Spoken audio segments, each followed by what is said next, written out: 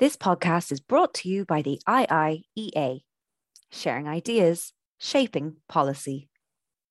Hello, my name is Alex Conway, an EU Affairs and Global Europe researcher at the Institute of International and European Affairs in Dublin. This interview is part of the IIEA's Global Europe project, supported by the Department of Foreign Affairs, which explores Ireland's place in Europe and the world. Today's discussion examines the Irish referendum campaign in May 1972 to join the European Economic Community, which later evolved into the European Union. I'm delighted to be joined here today by three campaigners who were involved at the time. Catherine Meenan, a former special advisor to Taoiseach Garret FitzGerald, Alan Dukes, former Minister for Finance, and Tony Brown, former International Secretary of the Irish Labour Party. And my first question is, what was the political, economic and social landscape like in Ireland ahead of the referendum?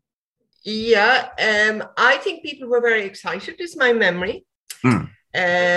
Certainly my memory of the campaign was how lively it was. I mean, there were very few people who were not involved one way or the other. I mean, there was obviously a strong, a vociferous anti-voice, but everybody had a view, everybody cared. It really was regarded as a very big moment in the history of the state. So I certainly think that was true. In terms of the campaign itself, you have to remember that the government was campaigning actively for a yes vote, which is not something which would be doable today. So there was a lot of organizational infrastructure in a way I don't think I had seen before, went in behind the campaign, and people responded to that. I think that's very much been my experience too. I was working for the Irish Farmers Association at the time, and of course there was a very big interest on the agricultural side of the possibilities of being involved in this new market. And it was the kind of campaign that we couldn't see today. It revolved very largely around large meetings in parish halls, town halls, all of these kinds of venues. And as Catherine said, people very passionately involved in it, both on the advocacy side and on the opposition side. What struck me was that in some parts of the country, you could find both in agricultural and urban areas, there was a kind of a semi-religious undercurrent to this, in that sections of the church, being of a very conservative view at the time, were either mildly or rather more energetically opposed to this idea of getting involved with a kind of a godless Europe. Yeah. And it was the first time, I think, that I saw, and I was quite a young man then, it was the first time that I saw a kind of a stirring of the population to say, well, we don't necessarily have to take our lead from that kind of view. The other, and there were some strange people involved in that. One of my great memories, and one of the friendships I formed during the campaign, was with Father James McDyer of Glencolmcille, who was an absolutely splendid community activist and a man of great imagination and a very inspiring figure. And yet he was totally opposed to joining the European Union because of this social, religious conservatism that feared all these things. And, you know, the prognostications that were made were dreadful. You know, we were all going to be conscripted into a European army. Rural Ireland would be devastated. There wouldn't be a farmer left in the place. Irish industry would die completely. Any foreign firm that had located in Ireland by then, and we did have some, would immediately up sticks and head off to the continent. And I think the central element underlying all of this, and we see it even today in the continuing anti-EU trends there are in our society, they seem to deny any possible agency for the Irish people or the Irish political system or the Irish social system in responding to and taking advantage of opportunities or mitigating difficulties that we face. I have a slightly different situation in that of the three of us, I was the only one that effectively did not take part in the campaign. I was working I was working in the sugar industry, but I also was led into the Labour Party by my good and now lately lamented friend Brendan Halligan, and I became secretary of the party in Dunleary. I was one of a considerable minority there who was in favour of entry. And people like myself had to make a decision at the time when the campaign began. I was not prepared to go out and knock on the door and ask people to vote no. I was loath even to hand out a leaflet advocating vote no. But I was also quite convinced that I was not going to resign from the Labour Party because it was quite clear that on the day after the referendum, we would have voted to enter the European Union, and what I wanted to do could go ahead. So I restricted myself. I acted as secretary to the constituency council. I drew up canvassing schedules. I took in and filed canvassing reports and did all that sort of stuff, but did not get my head above the parapet because I did not want, if I went out and met people, I was going to say vote yes. And I survived as secretary of the constituency council. And of course, at the same time, I was doing my work for the sugar company, which was deeply involved in Europe. So the Labour Party situation was one where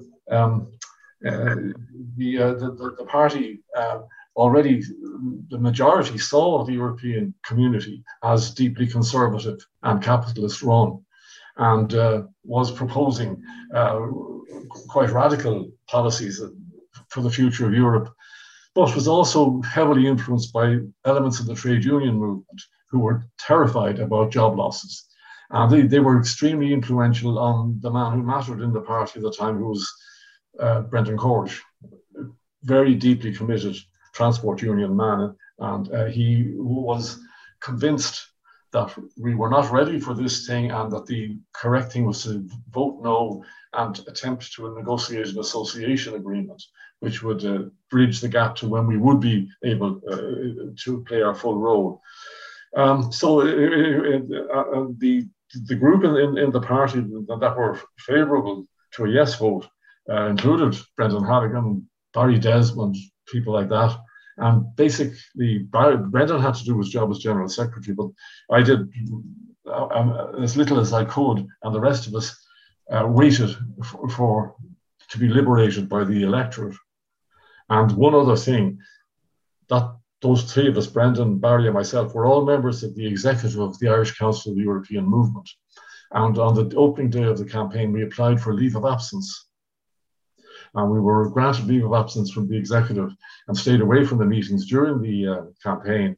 I rejoined 48 hours after the result and went with Neville Carey and others on a European movement delegation to Congress in Brussels and got back into the work I wanted to do. So I was in that unusual position among the three of us that I was as committed as both of you are, but I had to tread this interesting and difficult path through the Labour Party situation as it was. The government asked the Irish Council European Movement to organise the Yes campaign.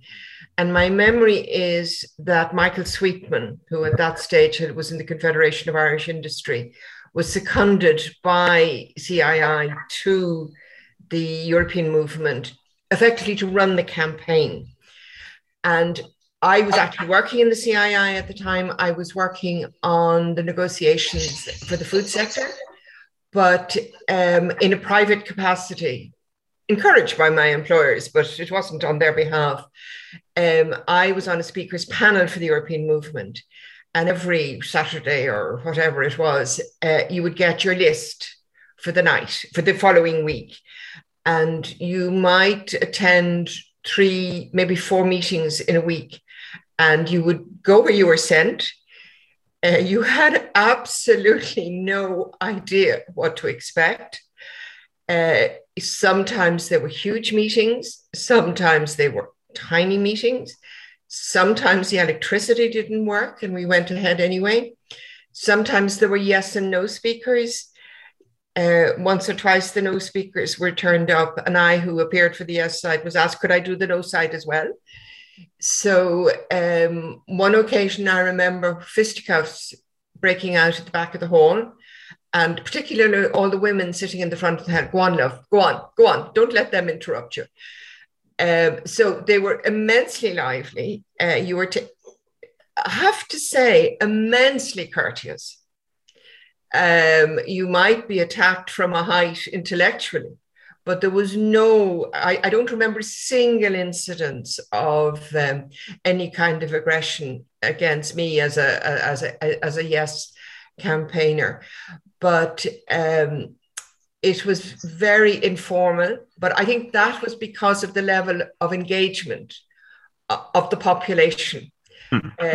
People would just rock up to what was available.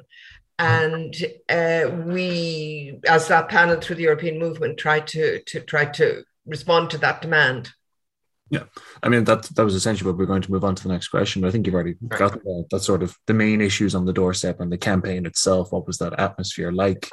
And I think I just mentioned that I think the Irish Council of the European Movement is now what we call European Movement Ireland. But yeah, fisticuffs at the back of the hall and being asked to do the yes and no vote is, I think, kind of representative. But I think I'd ask Tony and Alan, what kind of main issues came up for you in terms of the campaign, or what was the atmosphere like in terms of on the political left or the right, in terms of inside the Labour Party and the like? Was there regional variations, gender issues, kind of age aspects, that level of how informed people were of the debate or not?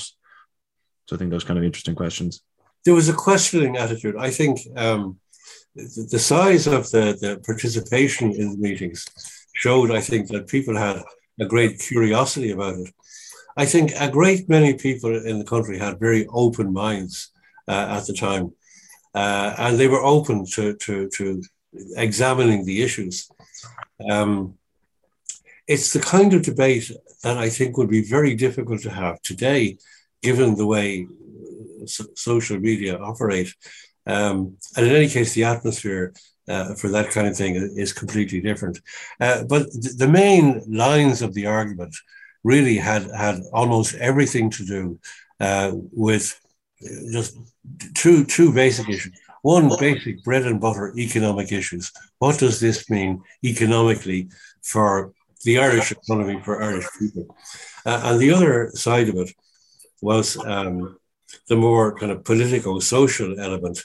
What does this mean for the way we organise our society in Ireland? Will it make it easier or more difficult for us, for example, to make social progress?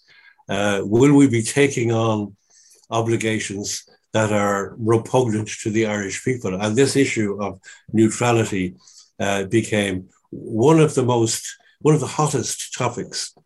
On the one hand, those of us who are pro said we're not undertaking any new defence military obligations of the kind. People on the other side saying, well, this European construct is potentially very militaristic, and there's a prospect that we'll see our young men being conscripted into a European army and going somewhere undefined to be killed. Those were the kinds of arguments that happened. And Tony, I don't know if you have any sort of thoughts about what that sort of atmosphere was like on your end of things. Well, of course, Alan's right. I mean, these were the big issues that were being discussed generally. But inside the Labour Party, there was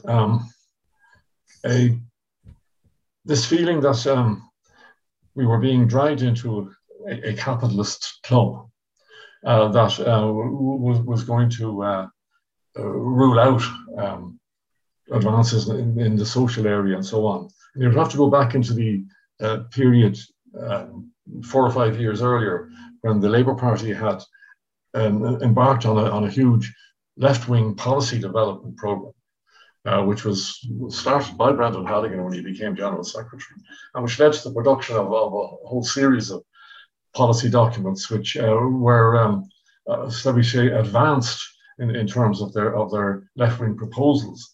The critical thing was that this was put to the people in the 1969 election, in which the Labour Party did very badly. And this led to an internal situation in the party which was very difficult. The party had made a commitment, it had been rejected, And this then got caught up in this whole business about entering the European community. And going back to Alan's remarks about bread and butter, the broad view in the party was, as I said it earlier, that basically the party's left-wing agenda had been rejected or put aside. Secondly, there was a huge threat from this capitalist club, which would affect us economically. And so the party reduced itself to this idea that we sought a no vote, followed by trying to negotiate an association agreement. It was, and then there were also just a couple of other things we haven't mentioned so far. That is the thing that was a huge problem for most of our members, was that the only other political organisation of a party nature that was involved on the no side was Sinn Féin. And you have to remember that the referendum took place just a matter of weeks after Bloody Sunday. The situation in Northern Ireland, as part of the context, was very, very difficult. And you had, during the campaign, posters put up across the country with saying internees called for a no vote. Internment had been introduced by the British government. And Sinn Féin or the IRA or whoever got these posters out, and this further complicated the issue. Conor Cruise O'Brien is very noted for his remarks about how difficult it was to appear on the same side on a platform with anyone from Sinn Féin in the light of what was happening in the north. So it was a complex situation inside the Labour Party, which became very divided.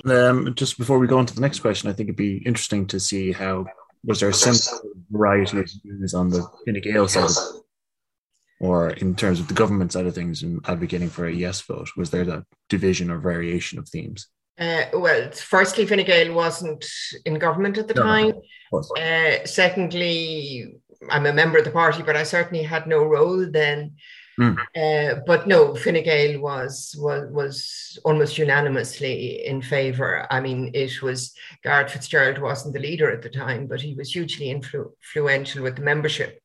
And there was, it wasn't an issue for Fine Gael. But can I just go back on what Alan was saying? I mean, he mentioned both Mansholt and Buchanan. But I think that would be to say that was representative of the audiences he was dealing with, because I was only operating in Dublin, and agricultural policy was mentioned, but regional policy really wasn't an issue, not in the inner city, for instance. I mean, the issue was jobs, and there was this issue that this would decimate Irish industry. I think there was a recognition that Irish industry was vulnerable, but that the greater country, that this would grow the Irish economy in a way that would provide support and protection for anybody who did lose their job, and that it wouldn't be a question of being condemned to eternal unemployment. There was also a sense that that firms would come and settle here, that this would grow the economy. So there were other issues of a wider sense, like getting out from under the UK. Yeah, I think just on that point, Catherine, that was certainly an issue, the UK issue, that I found resonated quite a bit. Now, I suppose in a way, it was something that would come up in the agricultural context, because we had, from 1968, a modified free trade agreement with the UK, which was widely seen to be very unbalanced in favour of the UK. I mean, one of the few concrete obligations that agreement included was that Ireland would use its best endeavours to export 638,000 live cattle to the UK every year. So that on the agricultural side, and I think also in parts of the industrial circles, there was a feeling that this joining the EEC gave us an opportunity to get out from under the UK and to operate in an environment in which we would have a great deal more influence on what was going to happen to us. The other point that seemed to count a lot with the anti-membership people was the proposition that while we had, as I said, a number of foreign firms located in Ireland at the time, they were there because of the tax holiday that we had granted. And the proposition from the opposition was that once that tax holiday ran out, all these firms would disappear, not giving any consideration to what else we might do to encourage people to keep on coming here. Yeah, and I think that feeds kind of into that next question now, saying, looking back, were there any issues or concerns that might have been overblown or exaggerated? And then vice versa, was there anything that perhaps didn't come up in the campaign or in the referendum that's now become incredibly important? I think of the debates about an EU army or the end of the tax holiday or Irish industry being decimated. Was the doomsayers right, or were they overblown? And were the sunlit uplands as sunlit as we'd been promised? I don't know if anyone wants to start. There were sunlit uplands that we didn't see. Again, looking on the agricultural side, in I think sometime around 1970, I did a forecast, a fairly crude forecast, I have to say, of what the effects economically would be on Irish agriculture. It was regarded as being absolute pie in the sky, starry-eyed economic nonsense at the time. I look back at it a few years later when I was working for the IFA in Brussels, and I found I had been completely wrong. I had hugely underestimated the benefit that was going to come from it. On the industrial side, I think the fact that we were able to keep the tax holiday for foreign firms for quite some time after that, and there's a good history to that needs looking at, meant that the idea of Ireland being a gateway into a bigger European market actually counted. It was understood, it worked, and it was exploited by a great many firms. And I remember that during the course of the campaign, the IDA had to contend quite a lot with the proposition that these foreign firms were carpetbaggers. They'd come get the tax holiday, and once the tax holiday ran out, they would disappear again. And people kept making that assertion, despite the fact that the record of durability of IDA-assisted firms in Ireland was far better than the durability of domestically based firms, as Catherine knows. Now, domestically based firms did face enormous problems. We had the motor assembly industry, for which we negotiated a special protocol.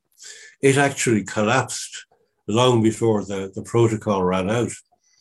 But it was like many other issues we've seen in more recent times.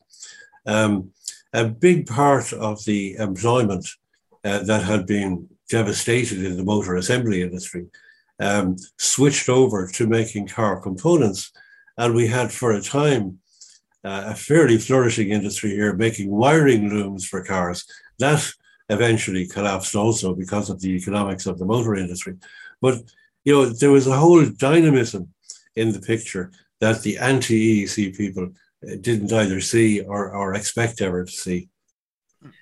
I was trying to remember last night, there was a song that the Sinn Féin used to sing on the basis that all Ireland would be a source of cheap labour.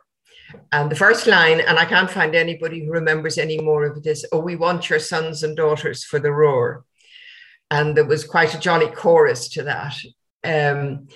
But in terms of what happened, I think the impact on Indigenous industry, all those small firms, was very negative. And a huge number of small Irish firms did close in the 70s. Now, I'll say two separate things about that. Firstly, I was working in the food industry, And what was really extraordinary was the way the food industry responded. If you look at where the dairy industry was, say, in the mid-60s, compared to where the dairy industry was in the mid-80s, and they now are people like Kerry Foods and people, are our industrial giants. But it was this pressure to consolidate, to cooperate. And a lot of the leadership came from those kind of what you might not have expected to have been the most entrepreneurial, but it really was astonishing. And the way that standards on farms were improved, because if you want to produce cheese and baby food and things, you need higher standards, all that kind of thing, to which the agricultural community responded dramatically. The other thing, of course, is don't forget the energy crisis. As soon as we joined, we slammed straight into that wall. So it's hard to, it really is very hard to distinguish EU membership from the impact of the energy crisis. And Tony? The very strongly pro-European group who were very, very influential in leadership terms, but as I say, who had to wait until they had the approval of the electorate, and then were able to effectively take over. Within 3 weeks, I think, of the referendum, Brendan Cornish made a speech abandoning the idea of the party going it alone and calling basically on Fine Gael to agree to a coalition arrangement, which of course happened within months. And you had the National Coalition Government formed. So there were things going on all the time below the surface on the Labour side, which were sort of mysteries of their own particular kind, but which worked out the succeeding period, which we probably come to. I mean, I think looking at 1972, apart from the referendum itself, the Paris summit in October that year was absolutely crucial. There was another issue of great concern at the time, which is still a major problem for us.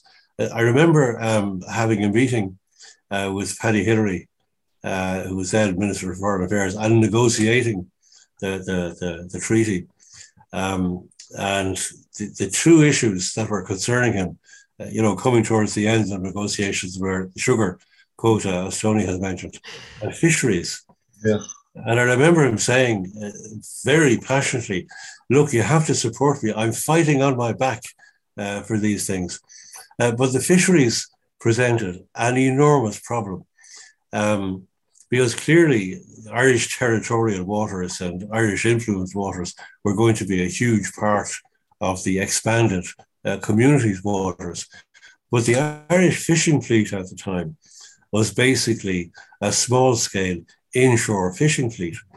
And it proved to be politically impossible to make a strong claim to have more control, and this was before fish quotas, but to have more control over all of the waters to which, in theory, we should have been able to stake a claim because of the nature of our fisheries. I mean, the put down from the British side, and indeed from others in the European community, was that the Irish fishermen were the only ones who went home for their tea, which is a pretty cruel thing to say, but it reflected the fact that we had basically an inshore fishing industry. And it was actually impossible to maintain a claim to bigger rights than we actually got at the time over fisheries. And that has continued to be a major difficulty ever since, and a source of huge disappointment, understandably, to coastal communities all over Ireland. Yeah. The fisheries issue has another significant impact, which is, of course, the failure to get what they wanted led to Norway voting not to join. I mean, apart from their particular kind of sovereignty issues, fisheries was a huge issue for them, and they dropped out of the race by their referendum went no. So I think that kind of leads us nicely onto the sort of the final question, which I think is maybe the biggest and the broadest one. But kind of looking back on 50 years, how has Ireland sort of been changed or transformed by that EU membership? And maybe what would the next 50 years look like? What can we see in sort of what future room is there for kind of transformation or change, or Ireland's place in Europe? I mean, we have these tectonic shifts of the UK is now left. We have this war with Russia's invasion of Ukraine. You can see these big sort of plates shifting. So I think trying to see that 50-year social and economic transformation of Ireland since accession, maybe some ideas about where that could possibly end up going in the future. And that sort of as taking 72, that referendum as a sort of transformational pivot point in kind of Ireland's domestic and foreign position in the world. So I think, Catherine, we want to start with yourself and we'll move on. Yeah, I mean, we're 100 years old this year, and looking back, well, not for the 100 years, but if you look at the kind of seismic moments, that certainly was one. It wasn't, I mean, it was immensely valuable for Ireland, that our membership of the European Union, but it wasn't a free lunch. And we had to roll with good and bad times. But I think there is no doubt, at least I have no doubt, that most of our prosperity and a great deal of our national sense of self is tied up in that. On a kind of diplomatic front, on a world front, we always were used to being the small marginal country, and that we would kind of dart around trying to find a place among the bigger fish that was most useful for us, not taking a particularly strong line on most things and just saving ourselves for the main issues. But I sense a change in the last maybe 10 years, and the European Union is the framework within this has happened. We're beginning to get used to being a middle-sized country instead of a small country, that we have a standing, that we have a list of priorities, and that we will fight for them, and that we can, and that we'll be listened to. The departure of the UK is a very serious shock in many ways for us. But I think the response of the Union as a whole to our issues on Brexit gave, I think provided real confidence to many decision makers that we would, in fact, be listened to. Can I just make one point about our membership? We received huge transfers of money from the European Union, and I think on the whole, we spent them relatively well. And I think what was fundamental to the changes in this country is we spent most of our money on training and education. If you go to Spain, they have wonderful roads and infrastructure and something like 20% youth unemployment.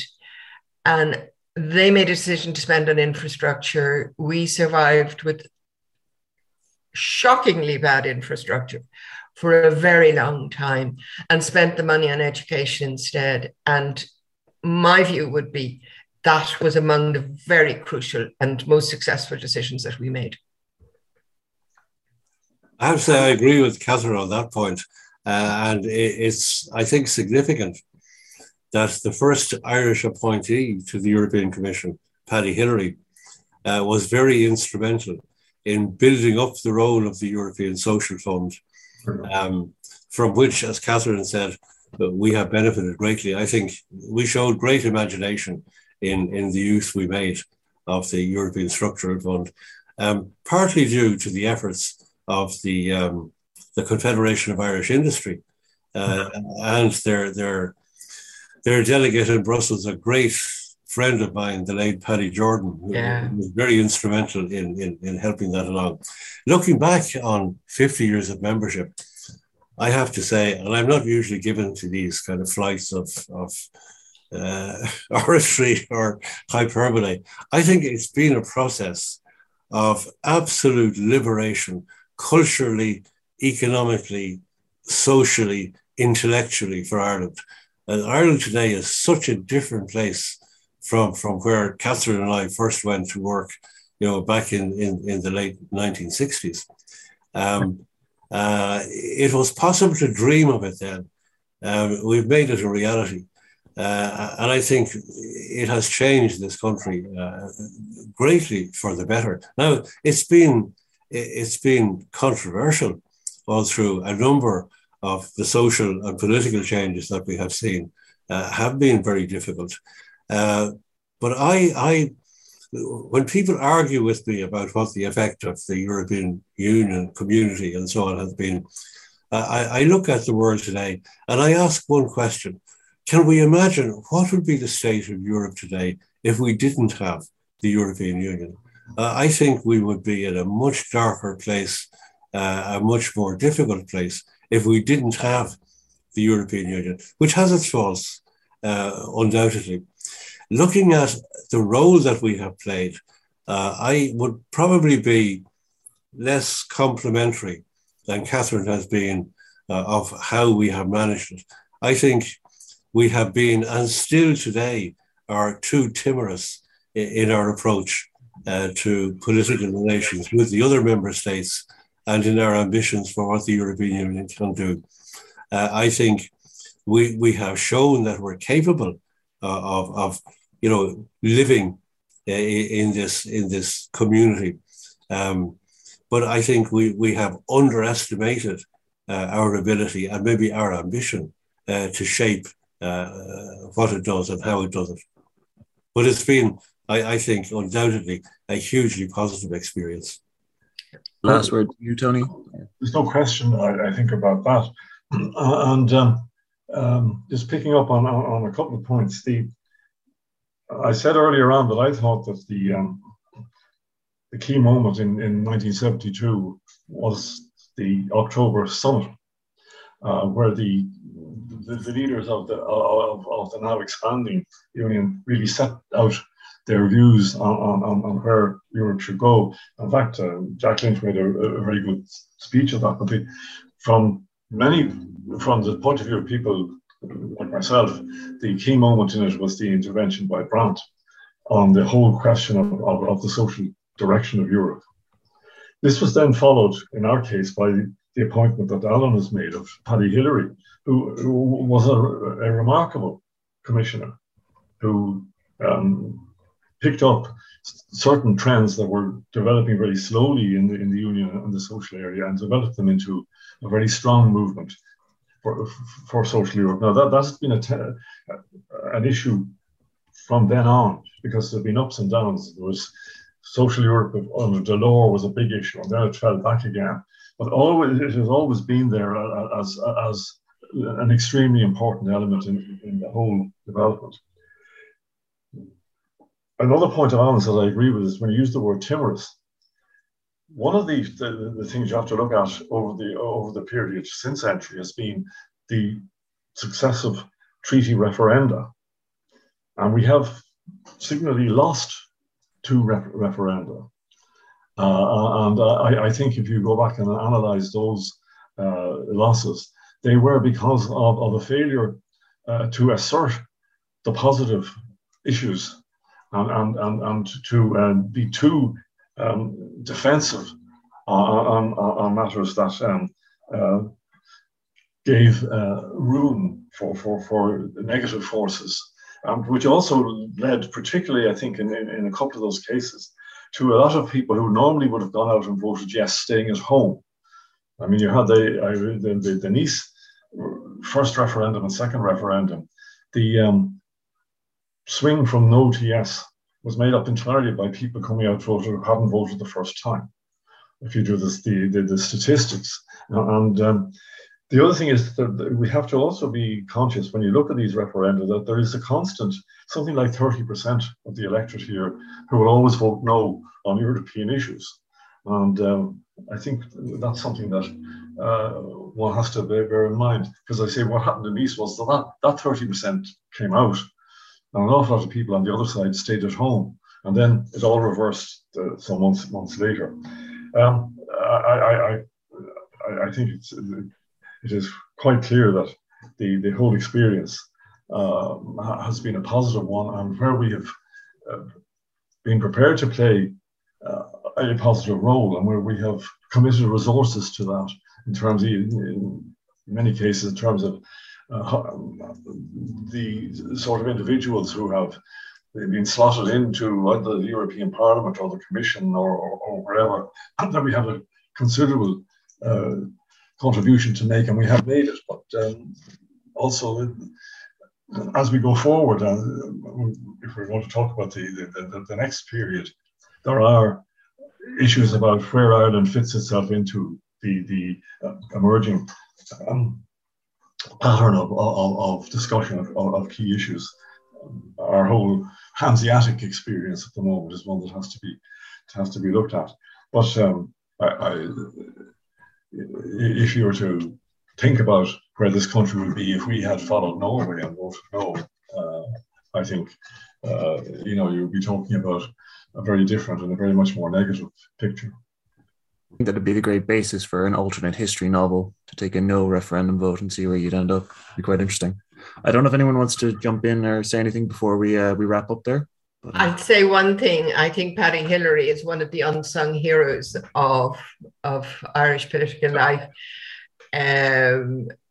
People talk endlessly about the Lemass-Whittaker relationship, but the Hillery-Paddy Lynch relationship, I have in the Department of Education, I have no doubt is equally important to where we are today. Great. Right. And I think with that, I think we can wrap up. And I'd just like to say, I think looking back, you can see that there are kind of weeks where maybe decades happen, and maybe 1972 around the referendum was one of those. And perhaps we're living in another one for maybe less positive reasons as well now. But it's interesting to see kind of back and forth on the echoes of the past and today, and where we're going to end up in the future. But just to say thank you very much to our speakers, Catherine, Tony, and Alan, for your time, your engagement, and your analysis and your insights. I think it was great. I really enjoyed it. I love this topic, so I had a great time with this. And for those of you listening or watching to this, if you want to learn more about the IIEA, the Global Europe Project, and any other podcasts or videos that you have, you can check out our website and our social media. And with that, I just want to say goodbye and thanks very much. And thank you. Bye, Alex. Thank you. Bye, Alex. Thanks. Good to see you again, Tony, Catherine. Yes.